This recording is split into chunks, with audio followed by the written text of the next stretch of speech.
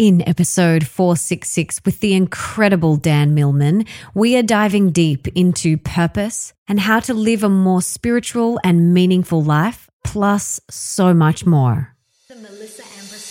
Welcome to the Melissa Ambrosini Show. I'm your host, Melissa, best-selling author of Mastering Your Mean Girl, Open Wide, and Comparisonitis. And I'm here to remind you that love is sexy, healthy is liberating, and wealthy isn't a dirty word. Each week, I'll be getting up close and personal with thought leaders from around the globe, as well as your weekly dose of motivation so that you can create epic change in your own life and become the best version of yourself possible.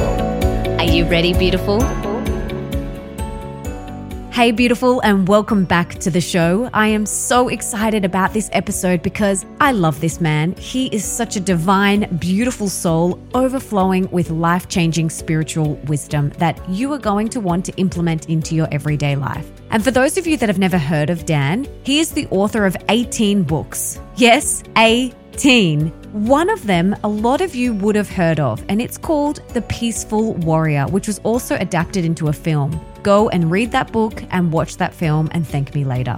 Now, his latest book, Peaceful Heart, Warrior Spirit, is out right now, which is also an incredible read. Go and grab that. He is also a former world trampoline champion, a gymnast coach, martial arts instructor, and college professor. And his 18 books are published in 29 languages, and he has taught in 32 countries.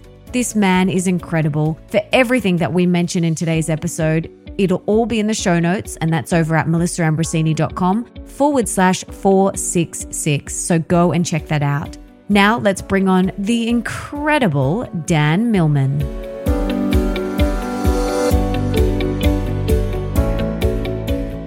Dan, I am so excited to have you on the show.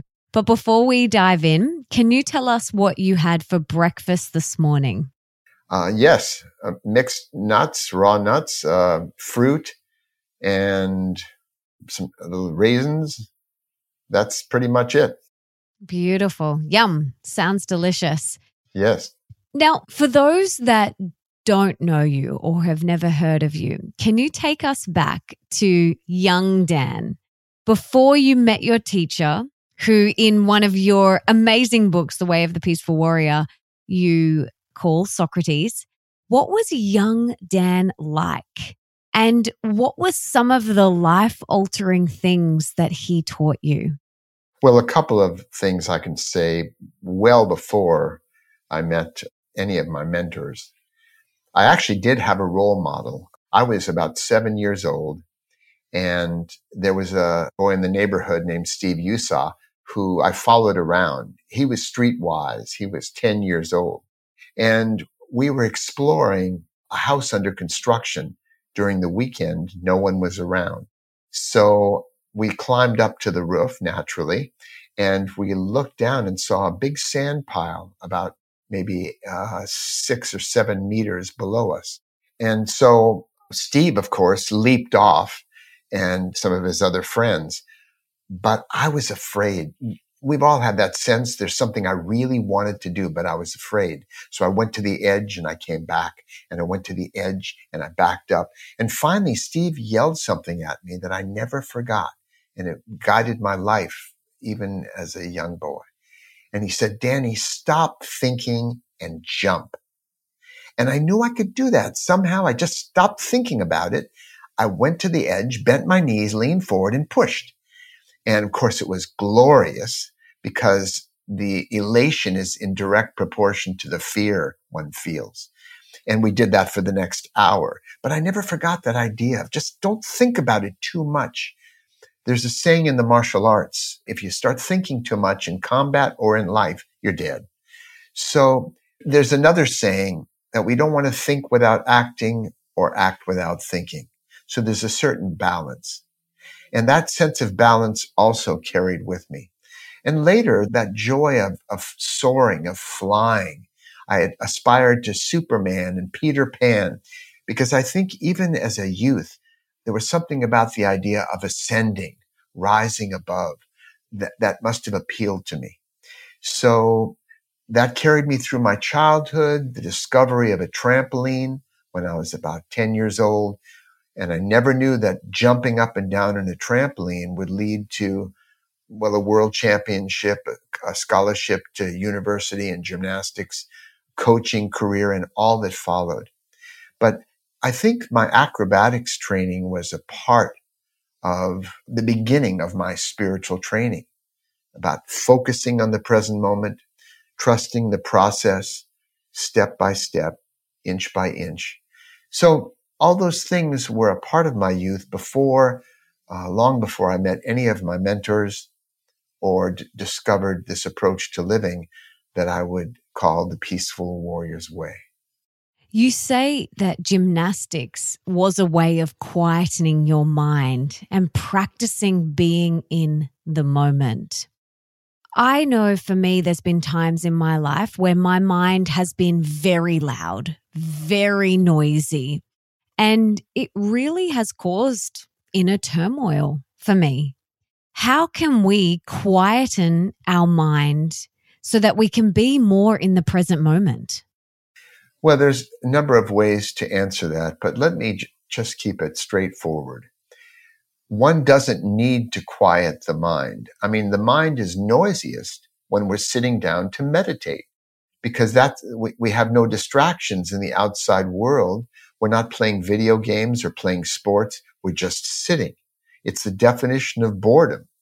And all we see is the mind and the emotions, this inner world, let's say, with our eyes closed. So there's nothing wrong with the mind noise. It's a natural bubbling off of thought, the random discursive mind. That's what I'm talking about. The idea is what meditation does is it allows us to see the nature, the illusory nature of these thoughts. And we no longer take them as seriously, which is why the Japanese sage Lao Tzu said, as soon as you have a thought, laugh at it. Because it's just mind stuff. So it's like having old friends that are always chattering at you. Pretty soon, you don't take them seriously. They stop bothering you as much. So it's taming the mind is not about making it quiet or only having positive thoughts. It's about recognizing the nature of mind and turning our attention to, fine, but what do I need to do right now?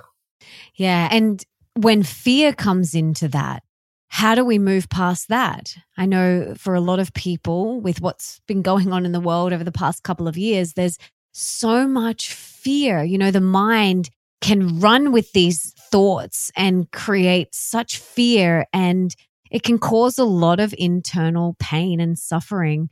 So how do you overcome that fear or overwhelm or stress? How do we move through those things?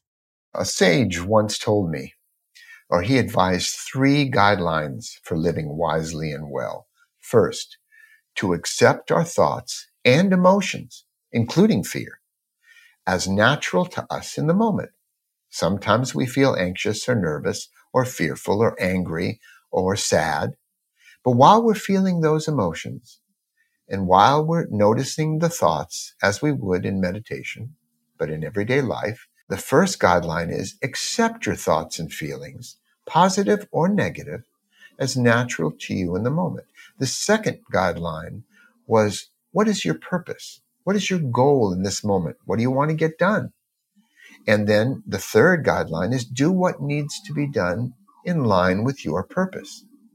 And so it's not a matter of fixing the mind or fixing the emotions so we can finally live well. It's a much more direct warrior's approach, which is just cut through it. What do I need to do? Because we've all taken out the trash or done our work or homework or taken care of kids, whether or not we happen to feel like it. Whether or not we were feeling shy or afraid or confident, we did what we had to do. So we all know what that's like. And that is an approach to living. So as the sage once said as well, he said, when running up a hill, for example, it's okay to quit, to give up as many times as you want, as long as your feet keep moving. So let me say something else about fear, a story that you might enjoy, maybe your listeners will enjoy. I was teaching in Costa Rica, and we were doing a zip line experience. You know, the zip lines where you're on a high platform and you're zooming down this line, and it's a little scary to people. So we had our harnesses on and our helmets on, and a woman and I were walking up the stairs together, this big spiral staircase around a gigantic tree up to the platform. And as we started walking up the stairs, she said, "Oh, I'm getting so scared. I'm so anxious." And I said, "I don't understand. Haven't you ever walked upstairs before?" And she said, "Oh, yeah, sure. I've walked upstairs." I said, "Well, that's all we're doing. It's just walking up the stairs." And she went, "Oh, okay." So she wasn't afraid for a while. We walked up the stairs, up to the platform, and then they hooked us up with a cable to a tree at this platform so we wouldn't fall off.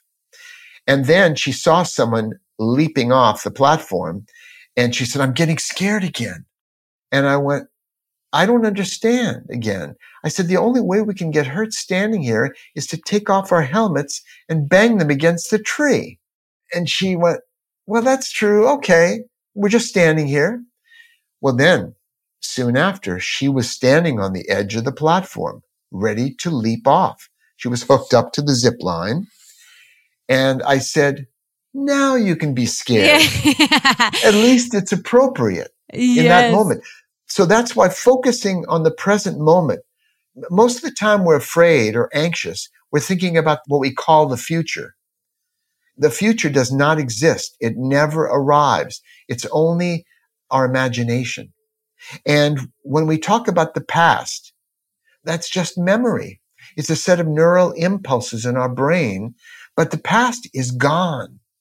Now, someone might say, "Oh no, I know the past is real because I have a photograph here of myself last week." That's in the past.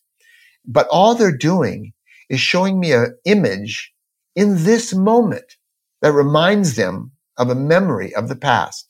So the more we focus on what's in front of us, the less we have to deal with fear. But even when it comes up, I want to share one more quote in response to your question, which is by a boxing coach named Cus D'Amato. He said, "Heroes and cowards feel exactly the same fear. They just respond differently." So one of the most controversial things that I teach is that I don't encourage people to feel grateful or feel happy or feel kind or loving or courageous or confident. I only encourage them to behave that way because that's what we bring into life. We have less control over what we happen to be feeling in any given moment.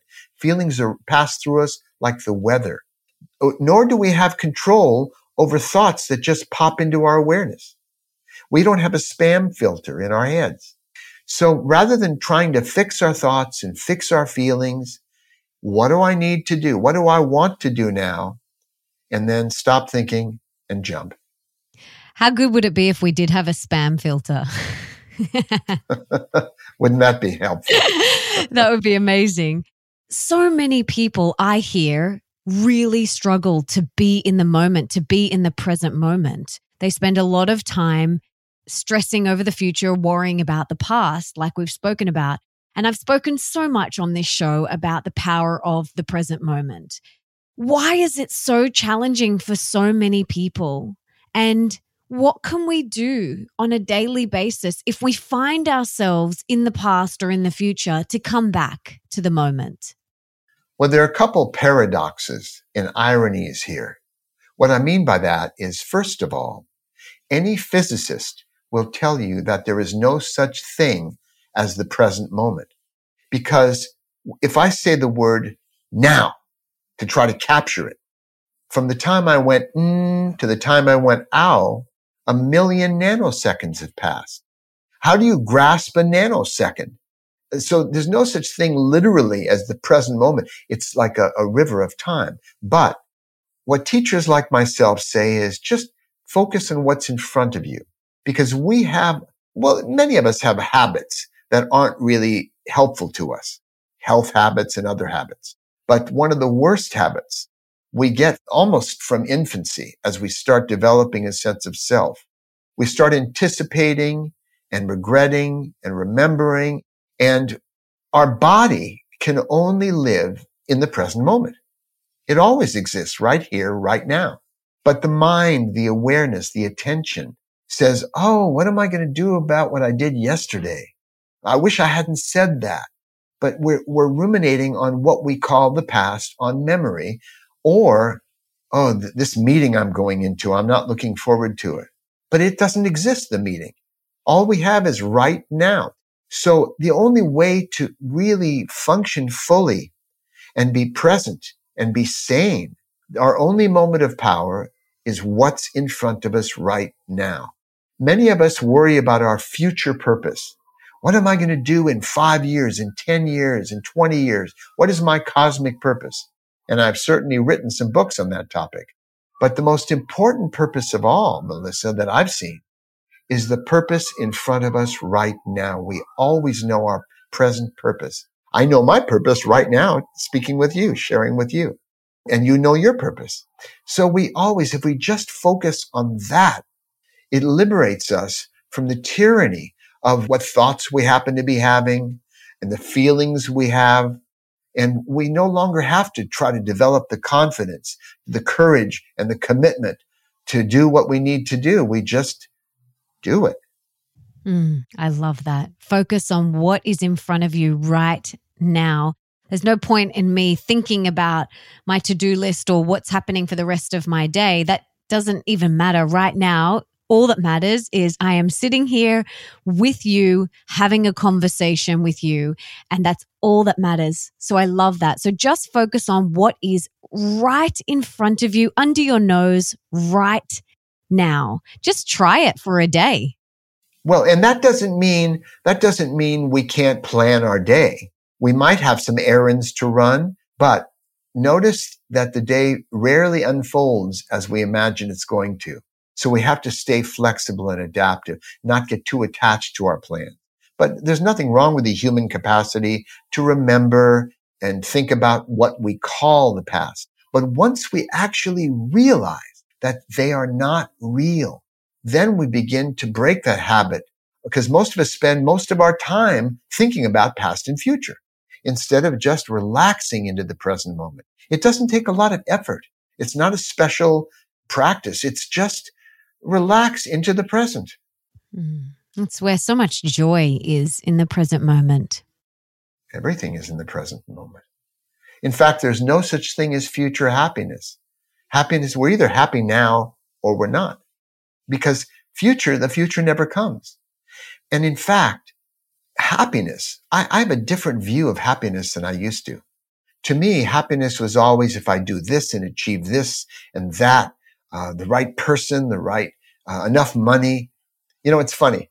One of the best things about going to university is we find out it doesn't make us happy. It doesn't come with a diploma. There are people who may for years say, if only I'd gone to university, I'd be happy. If only I had an even better relationship, I'd be happy. If only I had children, I'd be happy. If only I hadn't had children, I'd be happy. If only I made more money, I'd be happy. If only I traveled more, I'd be happy. And it goes on and on. Maybe when I'm retired, I'll be happy. But when we recognize happiness is a practice, it's not just a good feeling that comes on us. Sure, we all prefer feeling good to feeling bad, but happiness is a practice. And people say, well, what do you mean a practice, Dan? But I ask them, how do you behave? What do you bring into life when you're feeling really happy? We've all had that experience. Are you more present? Yes. Are you more enthusiastic? Yes. Are you kinder when you're feeling happy than when you're feeling unhappy? Mm-hmm. And so behave that way. Bring that into life. Whatever feelings are coming or going or passing through us, just as we can feel shy and walk up to someone and say, will you have some coffee with me? Even if we're feeling shy, we can be feeling afraid and we can pull a young child out of the street We can do all kinds of things despite what feelings happen to be passing through us. And this is a real liberation, but this takes a warrior's spirit. And I view everyone as a peaceful warrior in training because we're all striving to live with a peaceful heart, a sense of serenity, equanimity in the chaos of the changing daily news. But at the same time, there are moments we need a warrior's spirit. And that's why I call it the peaceful warrior's way. I love it. And for anyone who has never read any of your books, do yourself a favor and go and read all of them. They're incredible. I'll link to them all in the show notes and also check out your documentary too. But can you talk to me about goals? Okay, goals and dreams. So say we have these things that we aspire to, these big dreams, these big goals.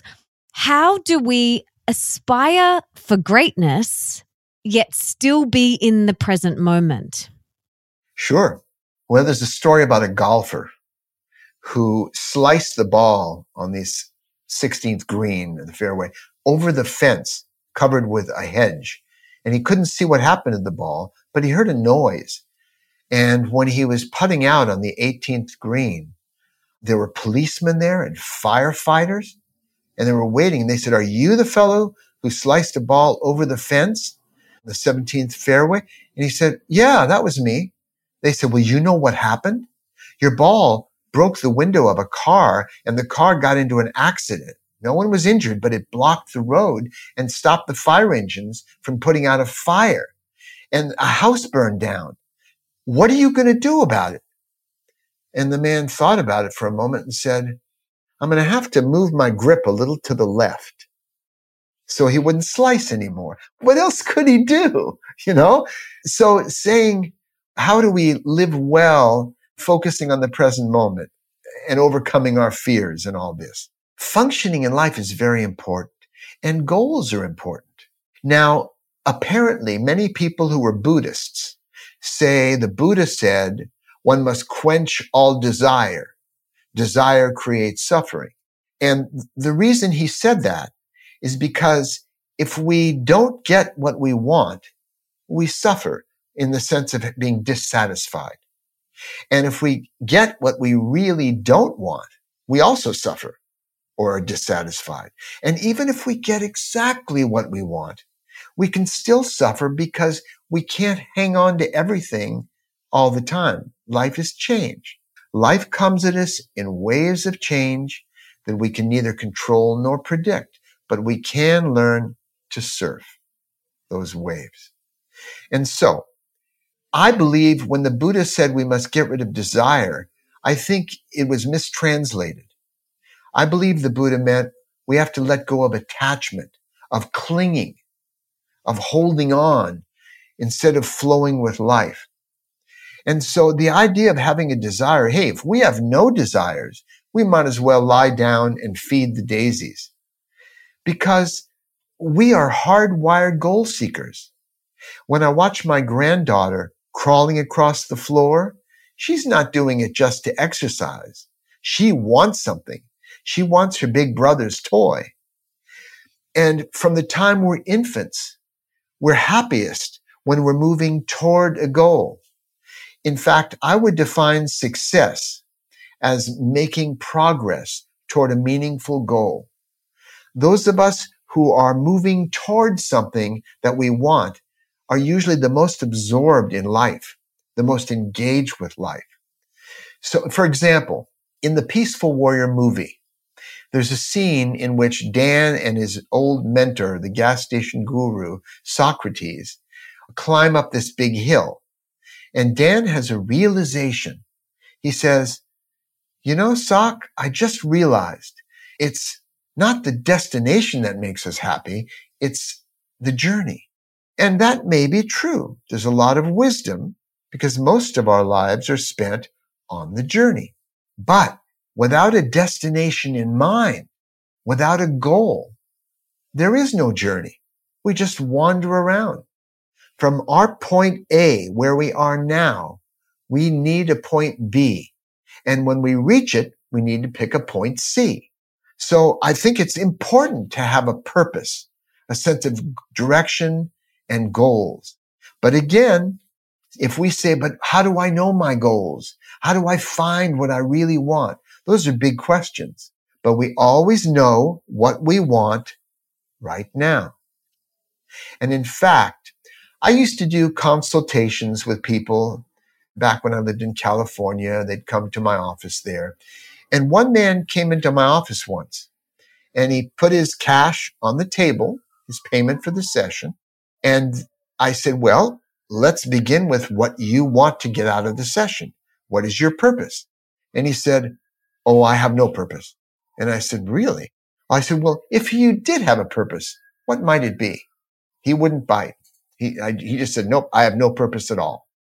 I went, I said, well, if you have no purpose, I really probably can't help you. But hey, it was good meeting you. Thanks for coming today. And he started to rise. But then he turned to me and said, wait a minute, Dan, I just paid you some good money. I have the next 60 minutes of your time. And I said to him, you know what? I think you've just found a purpose. And I said, after our session is over, you'll find another purpose, which is finding your way to your automobile and driving to wherever you're going without hitting any people or objects. And when you arrive at your destination, another goal will appear. So we began to understand our goals appear moment to moment. There's that old saying that we're like cars driving through the night. We can only see as far as our headlight beam. But in that way, we can make a long journey. I love that. I love that so much. I want to talk more about purpose because a lot of people, and I'm sure you hear this a lot of people say, I don't know what my purpose is. How do I find my purpose in life? Do you believe that everyone has a purpose? And how do people find their purpose? Well, it's a major part of my work. I've written one book called The 4 Purposes of Life, another book, which is one of my best-selling books called The Life You Were Born to Live. And in it, I present the life purpose system. And the reason the book is sold well over 1 million copies is because it's extremely accurate. And what it does, in fact, anyone can experience a taste of this. Even now, or right after this interview, they can go to my website, peacefulwarrior.com, and they'll see right there the life purpose calculator. If they go in there, they have to put in their email address, but then they put in their date of birth, and they will see a description of 3 keys to their life purpose, a larger life purpose. And for example, for some people, it's all about creative energy. For other people, it's about expression. For some, it's about mastering process step by step. For some, it's about the drive to influence other people. So each of us has distinct life paths. And the way I would put it is this. If I were to point to a tree outside, chances are there's not a single tree on the planet exactly like that tree in terms of the angle of every branch, stem, and leaf. And yet, even though each of us is unique individuals, just like the tree, we fall into one of 45 life paths. And discovering our life path, which is what I reveal in that book, and give a hint, a taste of in the life purpose calculator. It's free. They can just go visit that. They'll get a hint of what they're here to do. And it's a deeper purpose. And when people are following that, they feel on track.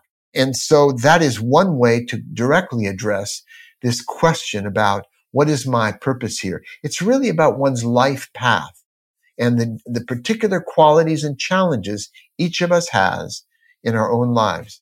In fact, if you want to tell me, if you don't mind telling me your date of birth, I can say a few things about your life path.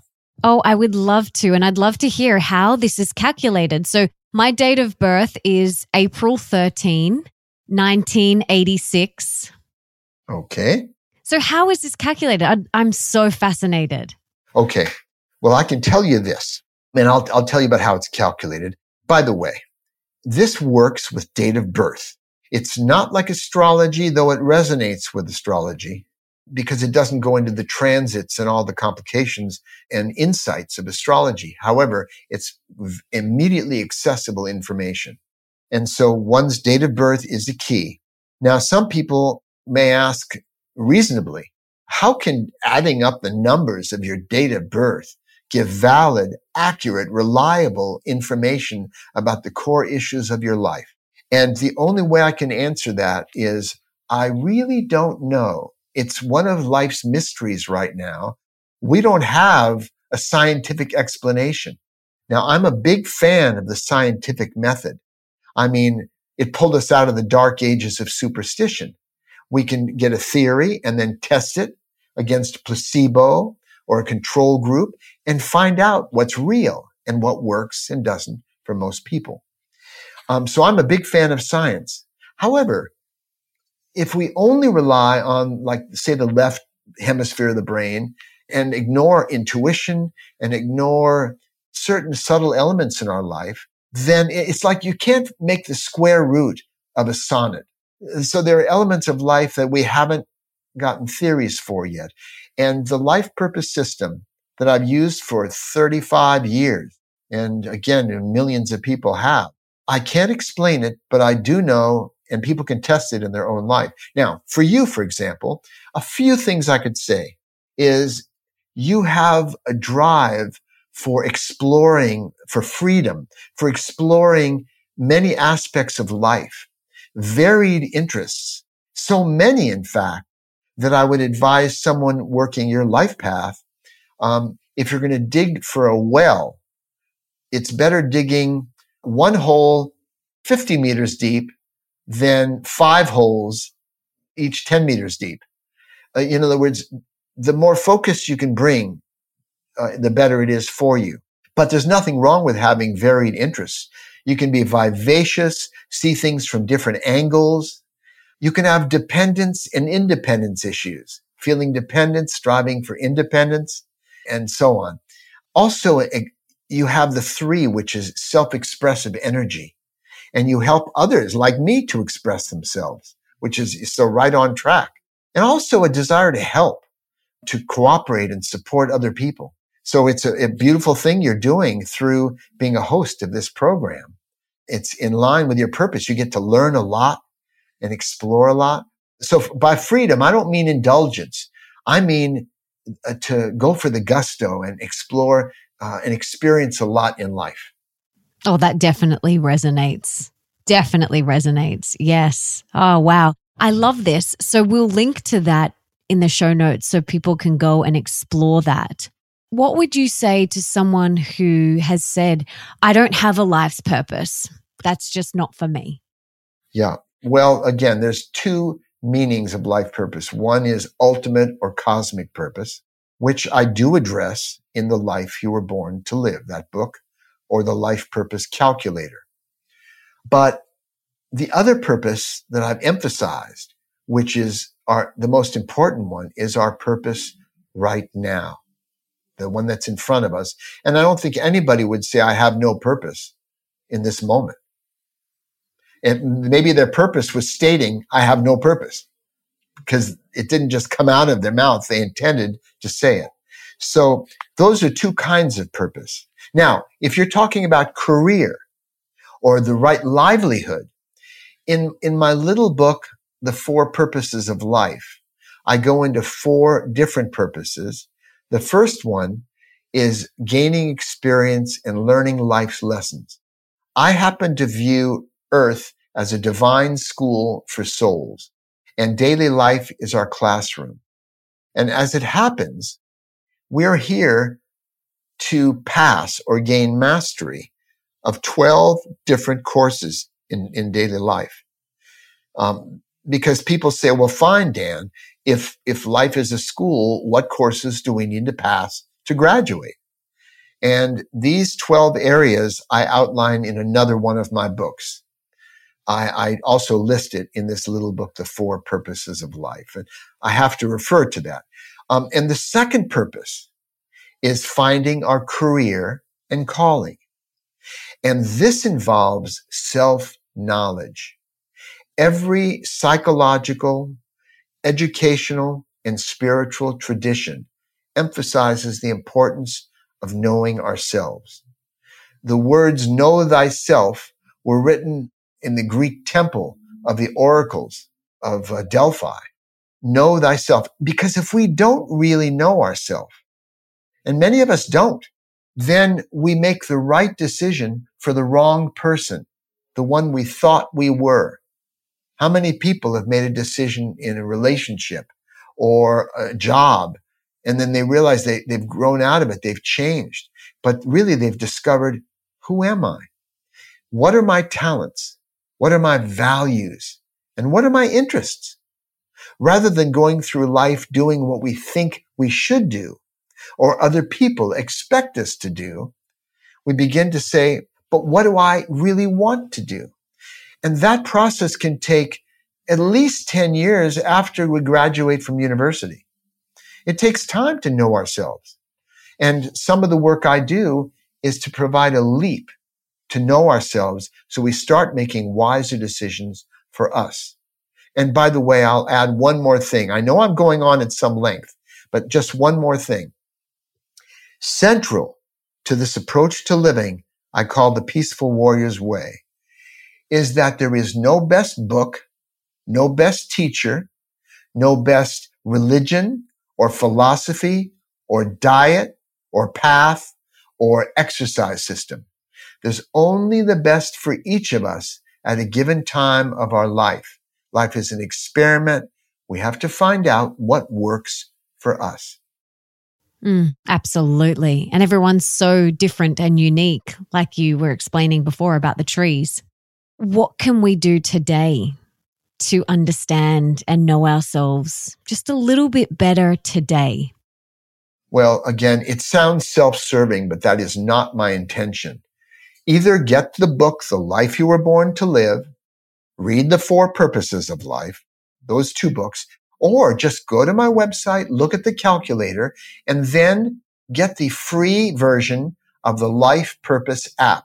It's online. It's lifepurposeapp.com. And that gives all the information in the book at your fingertips. And using the calculator, you don't have to do the math because it's easy to make mistakes adding up certain numbers in a certain way in your date of birth.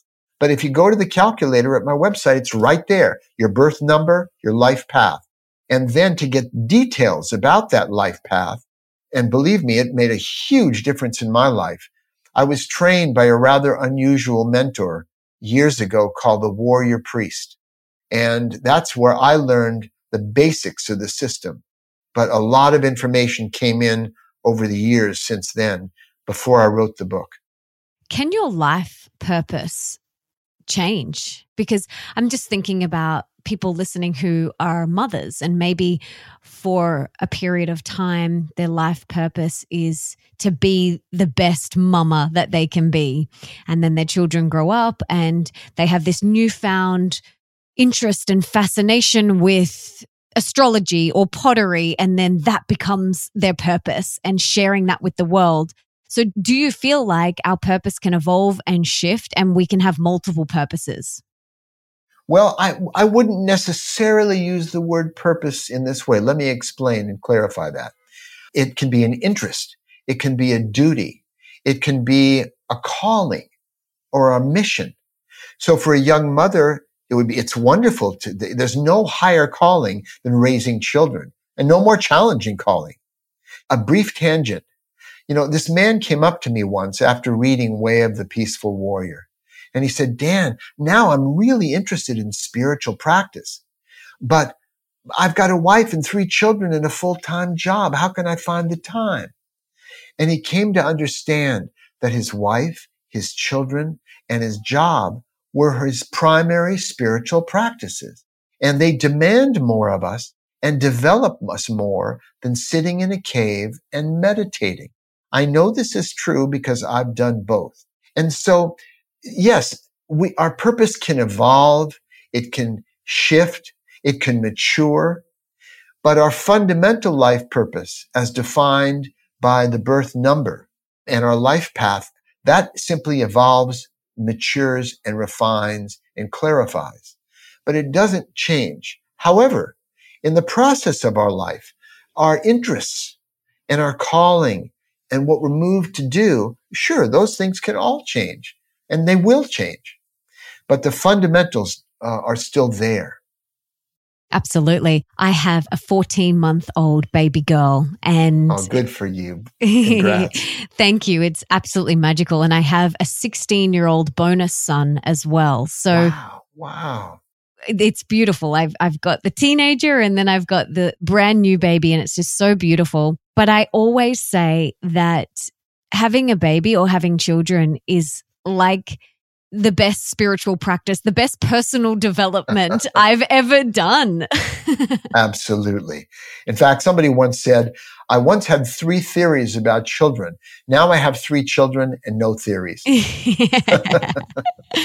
But it is really beautiful, to practice these spiritual, or what you call those peaceful warrior principles, to practice those in our everyday life with our children, with our partner, with our colleagues. There's no point, like you said, going to a cave and meditating on your own. That's almost like easier because you're not triggered. In many ways, yes, it is. Yeah. So I love that. I love that you said that. That's really beautiful. Tell me, what does it mean to live a meaningful life? Like, how would you define a meaningful life, and how do we create that in our everyday life? Well, I can't really define a meaningful life in a general sense because each of us has different meanings. It's a meaningful life to us. So what's meaningful for me may be different from someone else's meaning. So we each have to find our own and create our own meanings. It's a sense of worthiness. What makes my life count for something? I once believed that happiness was the ultimate goal because I thought whatever things represented happiness to us, a new car, a relationship, traveling somewhere, they all represent happiness. Because so everything at the end of every rainbow was happiness. But I believe today that more than just a good feeling, most of us deep down are looking for a sense of worth, that our lives count for something, a sense of purpose and connection with ourselves, with other people, even with the transcendent, a depth of connection. What is life really about? And so while we get lost in, as we should, in the duties of everyday life, we need to pay attention to the conventional world and what it calls us to do. But at the same time, we need to keep one eye on the transcendent, on life's bigger picture, because it's easy to lose sight of that and just get lost in the details and get tunnel vision. So that's why I recommend that we have our head in the clouds, but our feet on the ground, both. And that's a stretch for many of us. There's a great Serbian proverb. 2 men looked out of prison bars. One saw mud and the other saw stars. And both mud and stars exist in our lives. We can't ignore or deny the mud, or we end up stepping in it. But we also have to remember the stars, our potential. Absolutely. What is bringing you the most joy in your life right now? Well, that's easy to talk about because my wife's name happens to be Joy. And she brings me joy every day. We're in our 46th year now of marriage. And one of the secrets people always ask me for a long marriage is, communication's important, sex is important, compatibility and all that. But the main thing is being each other's friend, having each other's back, being in their corner, not competing or wondering who's contributing most to the relationship or doing the most work and all that, but just being there for them, having their interests and values and desires equally important, or maybe even more important sometimes as ours. So, it took me about 25 years of marriage to realize that Joy wasn't criticizing me. She was improving me. And maybe that's her calling in part. Sometimes she improves me rather enthusiastically. Oh, I love that. I love that. Oh, relationships are a great opportunity to grow and to practice all of our spiritual, peaceful warrior principles. It's such a beautiful opportunity to practice that. And it's never ending. People ask my husband and I secrets to our marriage. And something that's really helped us is that we're both deeply committed individually to our own growth. We're both doing the work. We're both showing up. Our relationship is not rainbows and butterflies and perfect. And I think the quicker that you let go of striving for that, the better, because it doesn't exist. The best thing that we can do is do the work on ourselves and show up. And I love what you said about being each other's teammates, being each other's friend, and having each other's back. And we were having this conversation because I rather enthusiastically spoke to Nick the other day, and he just said, why often are our lovers, our beloved, our favorite person in the entire world, the love of our life, our soulmate, why do they become our punching bag sometimes? Like, why does that happen to them? And I was thinking about it, I'm like, you seriously are the love of my life. Like, I love you. Like, why did I rather enthusiastically speak to you like that? Can you talk a little bit about that and why we do that to the people we love so much? Well, it seems like, first of all, we see each other at our best and our worst. So it's natural to have some friction. If a relationship has no friction at all, there's no development, no growth, no adjustment, no evolution. And if it's too comfortable, and if it's, of course, too fiery, too much friction, people can burn each other up. But most relationships, Joy and I bump heads regularly. We're vulnerable to each other. We don't really care that much what other people may say, but we care about what our spouse thinks of us and says. So I think that's a lot of it. We also feel safer. We feel a bit safer opening up and not always being our best, not being on best behavior in a sense all the time with our spouse. And so it's all part of the game. I view daily life as a form of spiritual weight training. If we don't lift any weights, we don't get any stronger. And the things of daily life, our relationship, our primary one, our relationship with other people, with parents, for example. Ram Dass used to say, oh, so you think you're enlightened? Go visit your parents. So our spouse, they know us deeply. And in fact, Joy read every one of my 9 drafts of my latest book, which is called Peaceful Heart, Warrior Spirit. It's the true story of my own spiritual quest. I hope to illuminate the paths of other people on their own journeys through this book. But when Joy read every draft of the book, as I cut it from 500 pages down to 220 pages, and she helped the refinement, and at around the 7th draft, because she went through all the trainings that I did when I was younger, in my 30s, 40s, and so on. And she said, Dan, I have a different perspective on this than you do. Maybe I could write a little bit of something. I said, great idea. So she also wrote about 10 pages sprinkled through the book about her own perspectives that sometimes differed slightly from mine. So, the saying, if we agree on everything, only one of us is necessary. So Joy and I do have different views on things. And it reminds me of one other quote, which is nobody's smarter than all of us. And so I think we make a whole greater than the sum of the parts. And definitely core values, and there has to be alignment in the relationship. Absolutely. But little differences adds flavor, a little bit of embellishment. Absolutely. Yeah, I'd agree. I think many of your listeners would agree too. Yes, I love that. What are you working on right now within yourself? Is there anything that you are working on or conscious of right now? Interesting you ask that. At this point in time, well, I often advise entrepreneurs, to be conventionally, financially successful at what you do. You have to be good at 2 things. You have to be good at what you do. And if you're not, keep practicing. But you also have to be good at promoting or marketing what you do. But most of the time, we don't really like to do that very much. I know I don't. But how can you help anybody with your product or your service if they don't know you exist? So what I'm working on now is getting better at letting the world know about my work through wonderful people like you. But also, I'm actually working for the first time in 40 years with a social branding media type of company.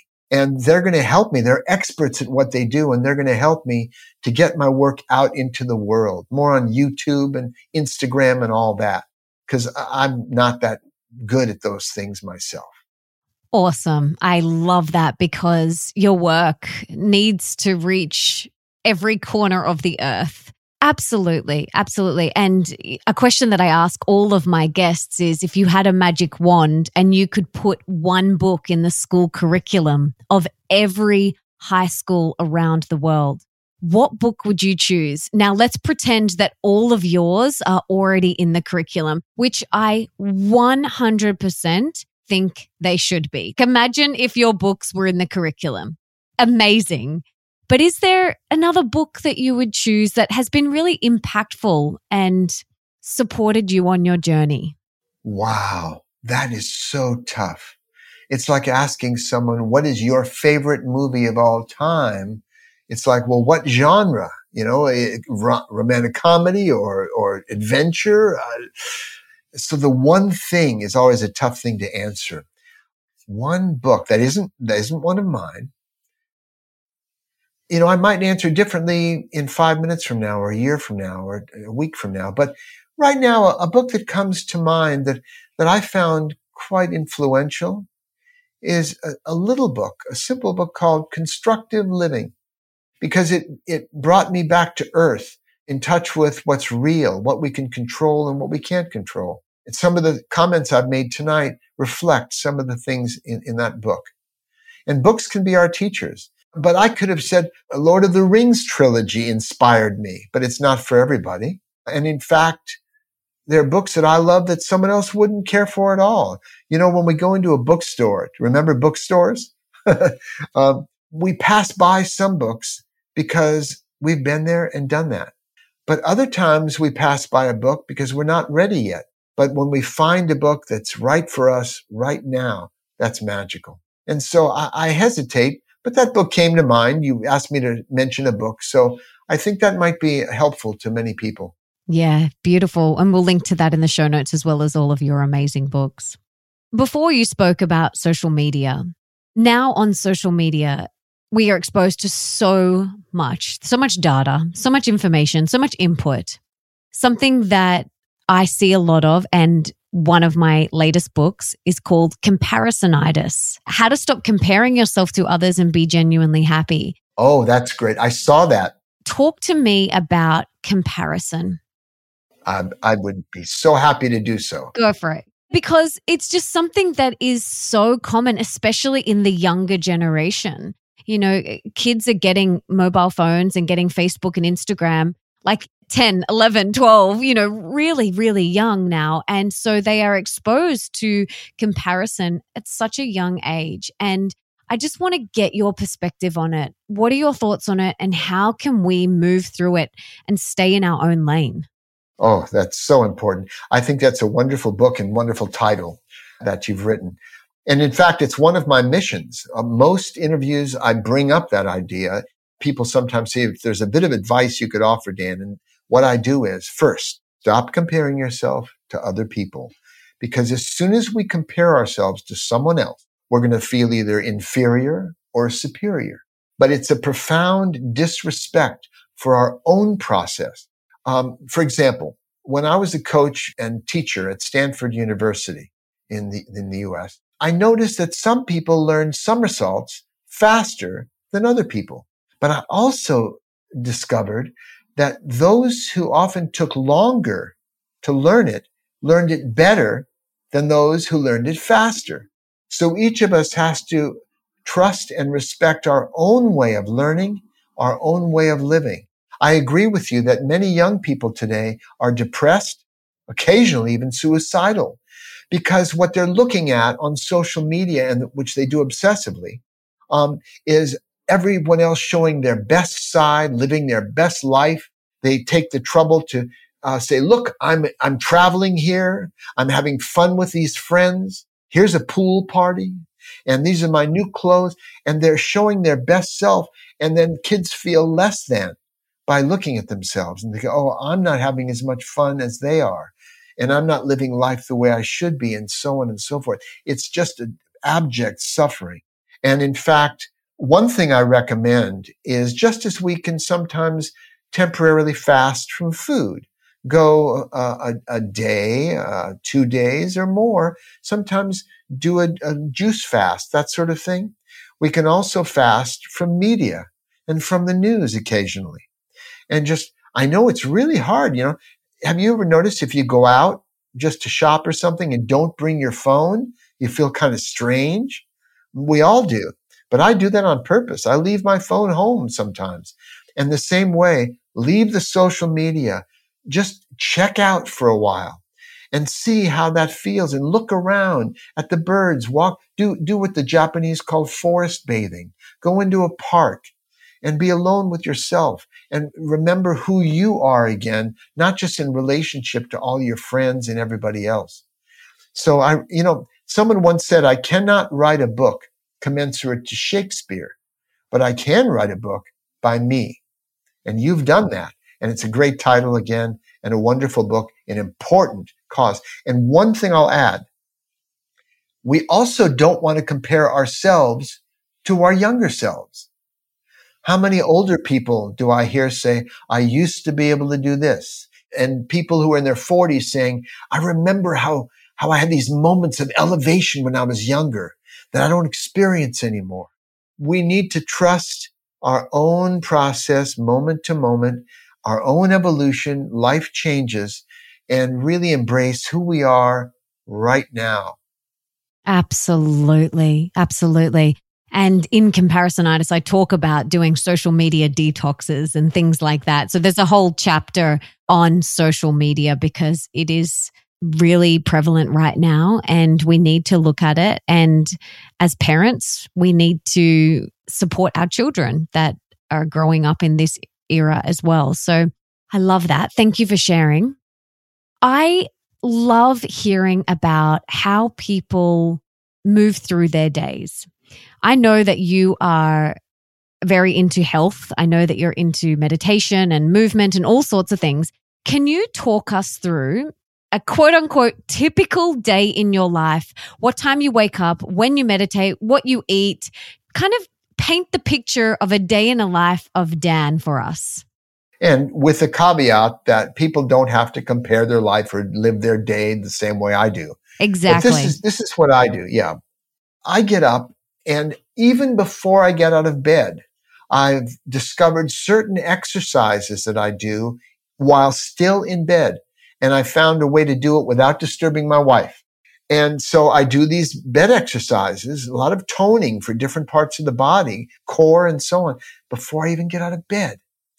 The first thing I do every day, and my wife does also her own routine, not identical to mine, but we exercise. And I do various kinds of calisthenics, push-ups and core exercises of different kinds. But I also created a workout that I created probably about 35 years ago. I call it the Peaceful Warrior Workout. And it's designed to be completed in less than 4 minutes a day. Wow. It's based on the principle, a little of something is better than a lot of nothing. It's not all that I do, but if I'm on the road and I'm traveling, jet lagged, I'll do the workout, the 4-minute workout wherever I am, every single day. How many people can say that? Can you tell us what the workout is? It's about 16 different movements of tension release, free movement. It's not equivalent to like an hour and a half of yoga for stretching or running for an hour. It's not equivalent to going to the gym and pumping iron, but it has elements of strength, suppleness, stamina, coordination, rhythm, timing, and it coordinates the movements with the breath, which is very important. That's really key. So there are various online courses at my website. And people can just check out the Peaceful Warrior workout, and they can actually take that little course and they can learn the workout over a period of a couple of weeks. And it's easy. It's fun to do. That's the main thing. So people continue. How many people can't find 3.5 minutes a day to work out? And it's a beginning of a healthy lifestyle. But that's what I do. And I either bicycle around a local park or I'll walk around the park. Joy runs. She's 70. She still runs. I'm 76 and I still swing to handstands and do all that sort of thing. So I'll walk, I'll jog, I'll bicycle in addition to the various calisthenics and strength building.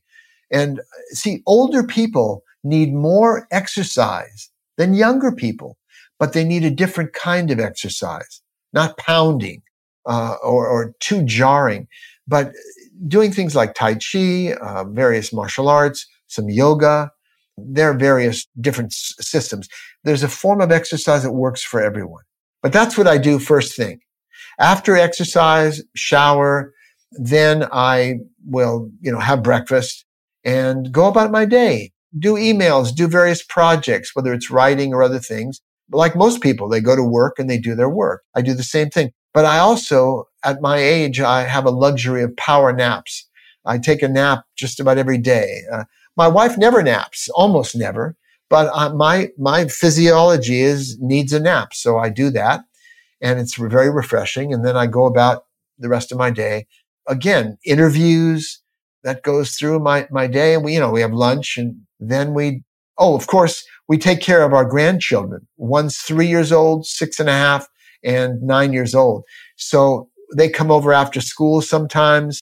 We moved from California to Brooklyn, New York to be close to our grandkids. So we see them. They're a regular part of our lives. So we definitely, that's a big part of our life. And we relax in the evening, maybe watch a favorite TV show, whatever. I read. I enjoy reading or listening to audiobooks while going through the park. I recommend audio because it stimulates the imagination the same way reading does. So that's pretty much a picture of our day. Now, notice I didn't mention sitting down to meditate because I learned transcendental meditation when I was a very young man in my 20s. I learned Zazen, Zen meditation, many different kinds of meditation. And in fact, when I was coaching an elite team at Stanford, one of the other coaches whispered to me before a competition. He said, Dan, I heard rumors. This is back in the late 60s when meditation was an outlier thing. And he said, Dan, I heard you have your team meditate before competitions. And I said, oh, no, I'd never do that. I have them meditate during competitions because moving meditation, daily life is my meditation. It's mindfulness or paying attention to what's going on in the present moment. So my everyday life has become a meditation. Now, there's nothing wrong with, and in fact, it's very helpful for many people to have a period where we just sit very quietly and see what comes up, let it go, continue our regular breathing, good posture. And whether it's 10 minutes, 5 minutes, by the way, I also created a 4-minute meditation, which I do every day before I get out of bed. But that meditation is quite different. It's a meditation on the process of dying, all that we have to let go of when we go through the process of death. It makes it familiar to us. We no longer fear death. But the main purpose of this meditation is that there's no better way to appreciate the gift of life and all we've been given. It's easy to take life for granted. We mumble to ourselves about our difficulties and how life's difficult, but we forget the great gift we've been given. And so that's why I do this meditation on the process of dying to appreciate living. I love that. The Buddhists contemplate death, don't they? Yes. So for someone who might want to consider that practice, what's involved? Is it a matter of just laying there and is it picturing yourself dying? Is it feeling like you're dying? What's the process? It's actually a quite structured process. It has to do with taking some breaths inhaling light, exhaling darkness, inhaling light, exhaling darkness. And that prepares you to begin, which first it's a surrendering or relinquishing all the things we're given that we call life. Surrendering time, no more past or future, right in the present. Surrendering objects, everything we possess or possesses us. Surrendering all our relations, our loved ones, children, husband, spouse, wife, friends, adversaries, all relations surrendering action, the ability to move, to influence other people, to do things, to get things done, surrendering emotion. And then I go through all the senses until there's nothing left and no sense of having a body, and then surrendering the self. And going through that process, which all the things we have to give up at death, then letting them all rush back in a few more breaths. And that is less than 4 minutes. To do that each day, to me, it's a very good contemplation. And if for those who do meditate, doing this little 4-minute exercise before meditation allows us to go much deeper because we've let go of all attachment. I love that. It's beautiful. I'm going to incorporate that. And that's at my website too. That's beautiful. We'll link to that in the show notes. I personally practice transcendental meditation, and I've been doing that for a while, the 20 minutes in the morning and 20 minutes in the afternoon. However, and I've done this practice for 10 years. However, since having my daughter 14 months ago, I dropped that second meditation. Not every day, but I'm not doing that. And I have chosen to move through my day with that meditation. So that's my intention right now, is to make every moment a moving meditation. When I'm doing the dishes, when I'm changing her diaper, when I am playing with her, when I am at the beach or at the park, I really want to be in that moving meditation like you were talking about before. So yeah, thank you for that. And I'm going to check out your little 4-minute meditation as well. Okay, I've got some rapid fire questions for you now. Are you ready? I'm ready. I was born ready. What's one thing that we can do today for our health? Just one thing that will move the needle for our health. I have 6 words, which are a lifetime practice. Here and now, breathe and relax.